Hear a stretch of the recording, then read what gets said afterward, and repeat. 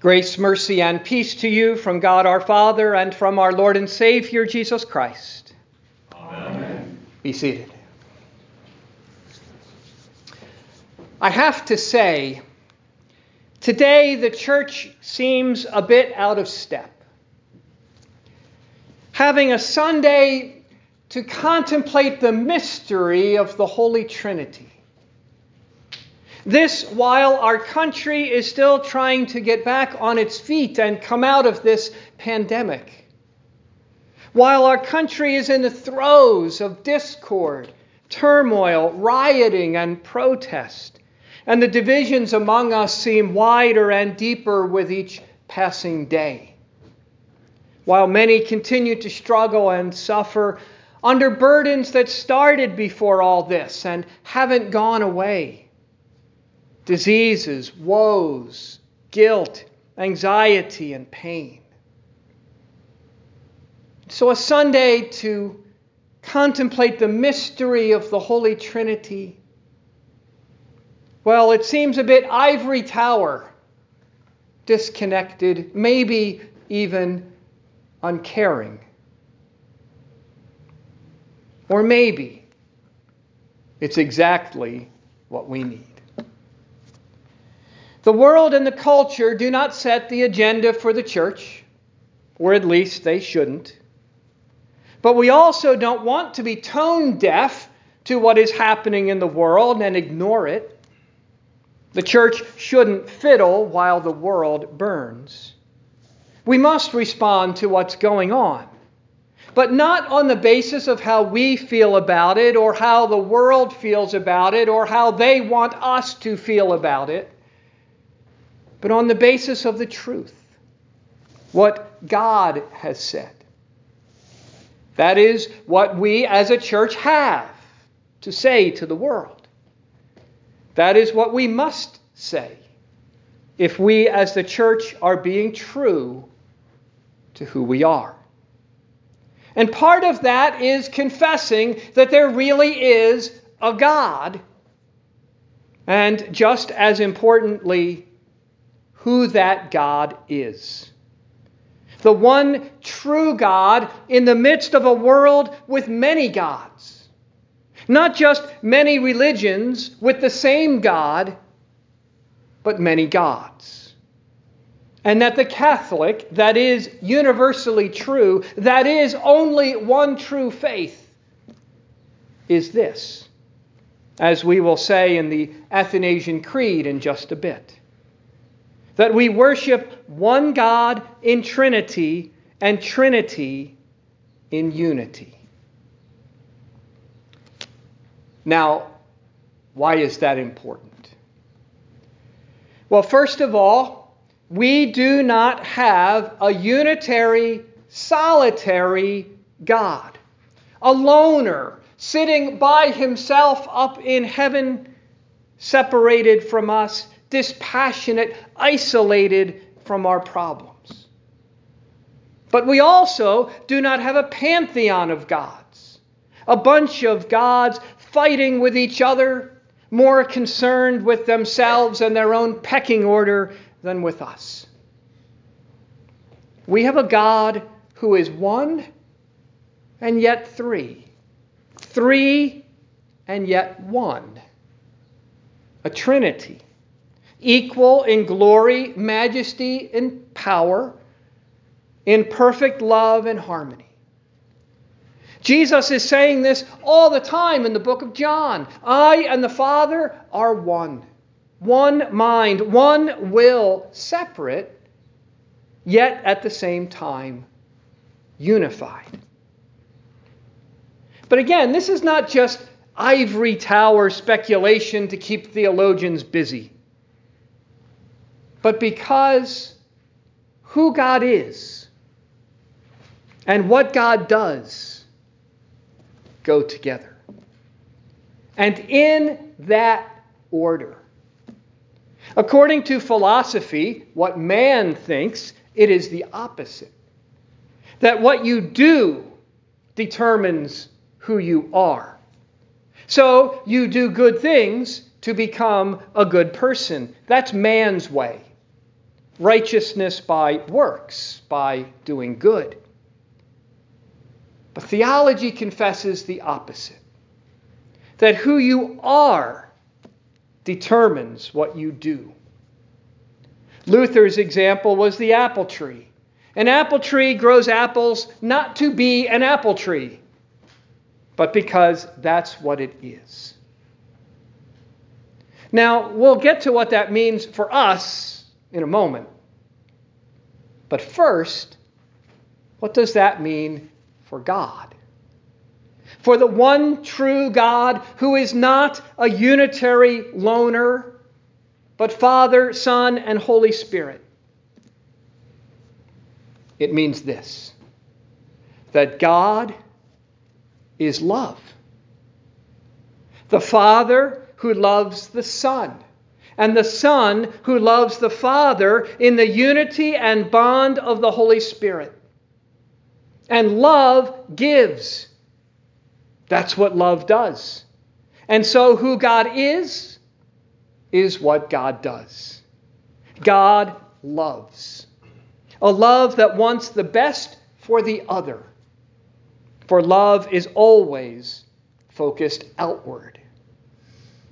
So in the beginning, God in love creates the heavens and the earth, and man in his own image. And it was good, and all very good, for he is good. A loving and giving God gave and loved. And then, when the man and woman created in God's image did not be who they were, did not love and give, but lusted and took, God again acted in love and gave. And this time, himself. For we do not have a God that we come to vowing to change the world and make a difference for him. We did that, actually, and the results are what you see all around us. We plunged the world into sin, and we haven't stopped digging that hole. So no, we do not have a God that we come to vowing to change the world and make a difference for him. We have a God who comes to us, vowing to change us and make a difference for us. Coming to us in the garden, coming to us in the manger, coming to us on Pentecost, and coming to us on the last day. And so the Catholic, that is universally true, that is only one true faith, is this: that the Father sent and gave his only begotten Son, who laid down his life for the life of the world. For God so loved the world that he made. That is what Peter preached on that first Pentecost, that this was the loving plan of a loving God, to give of himself in love for us, for you, for the forgiveness of your sins, for the conquering of your death, for your freedom from the grip of hell. Because that's the change we made in the world, that made us who we now are, that divided us from God and from one another. And all the king's horses and all the king's men, all the powers of this earth, couldn't put this world back together again. But the king's Son could. So the Son came, unifying himself in love with us. And not just part of us, but with all sinful humanity. To rescue us, to recreate us, to raise us, and make us good again, as we were in the beginning. So he went to the cross, bearing the sin of all humanity, the sins from way back when, the sins you see today, and the sins yet to come. The sins of Jew and Gentile, of every race and nationality. He loves all. And so he died for all, even for you and your sins and your false gods. And what of your false gods? Oh, there's the usual litany of them: money, sex, power, and more. Things we love and trust and live for because we fear losing them. But I wonder if these past few weeks and months haven't exposed a few more. Like maybe protecting and preserving our own life has jumped to the top of the list of what you love and fear losing. That we've become so afraid of death that we've become afraid to live. Every man for himself, instead of loving my neighbor as myself. Or maybe it's comfort, ignoring what is happening in our world because I don't want to be bothered, because it's not happening in my backyard or my front yard, because my business isn't affected. And so we lack love for those who are affected, because I love my comfort more than them and don't want to lose it. Or what about pride? At least I'm not like that, like them. But you are like that. It's just that the sin in you manifests itself or comes out of you in different ways. So in this time when we're all wearing masks, it's good to remember that we've all actually been wearing masks for a long time, hiding ourselves and our sins, covering up who we really are, trying to get away with it. But what if those masks were taken away? So today it's race dividing us, but it's also gender, sexuality, political views, life views, and more.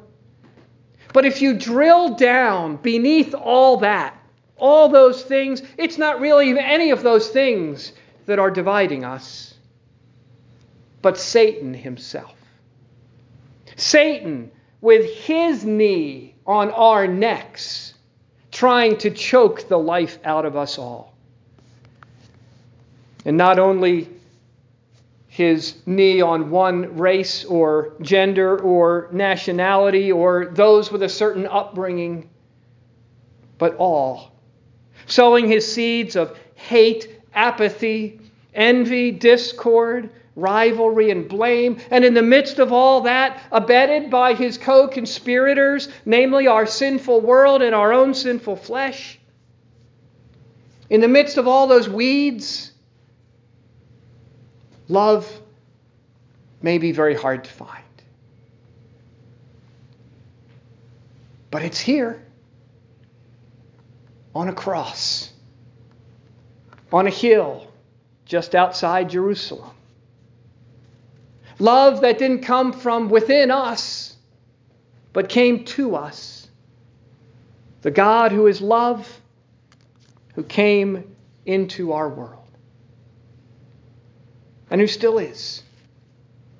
And so love is found where he is, flowing from the font, from the pulpit, and from the altar, and from these out into the world. Because as with God, so with us. Being and doing go together.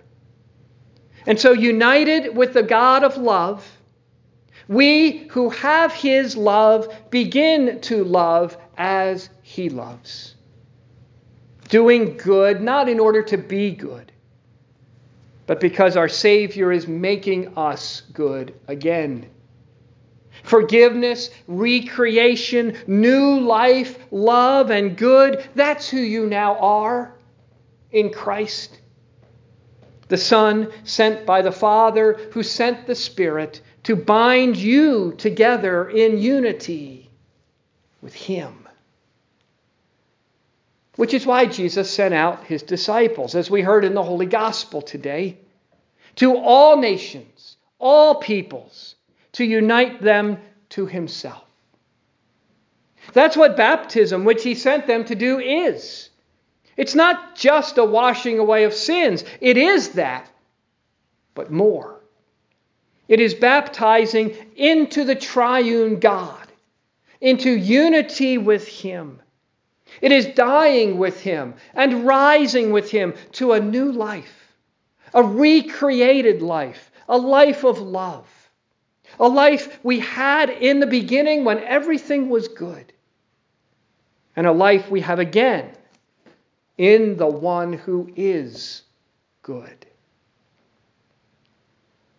So if that is who we are, what do we now do? We who know who this triune God is and does, and what he has done and is doing for us. We be who we are, who he has made us.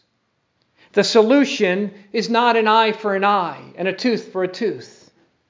The solution is to see the person sitting next to you, the person in the White House, the person rioting on the streets, the person under someone's knee, the person who cut you off in traffic, the person sitting there in your clothes.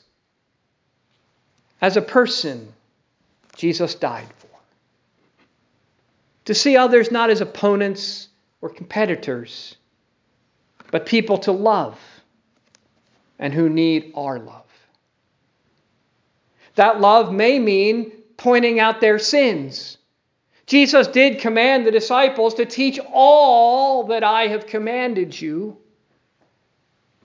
It will also mean confessing your own sins. But it will also mean forgiveness and serving and laying down your life for others and them for you. For that too is the Catholic, that is universally true, that is only one true faith. To live and do the good we have been given and now are. The Athanasian Creed confesses that too. That those made good and new do good and live new lives. Not a righteousness of works, but of works that flow from the righteousness of Christ, given, that is, gifted to you. So, Holy Trinity Sunday. Maybe it's not so ivory tower after all. Maybe it's exactly what our world needs right now. Because our God, Father, Son, and Holy Spirit, and his love, life, and forgiveness are what we need right now. For knowing who he is to know what he does. And knowing what he does is to know who we were and now are. Sinners redeemed. Dearly loved children of God. Without that, we are lost. We cannot be saved. But with this Catholic, that is universally true, that is only one true faith, we are saved. And free to live in his love. In the name of the Father, and of the Son, and of the Holy Spirit.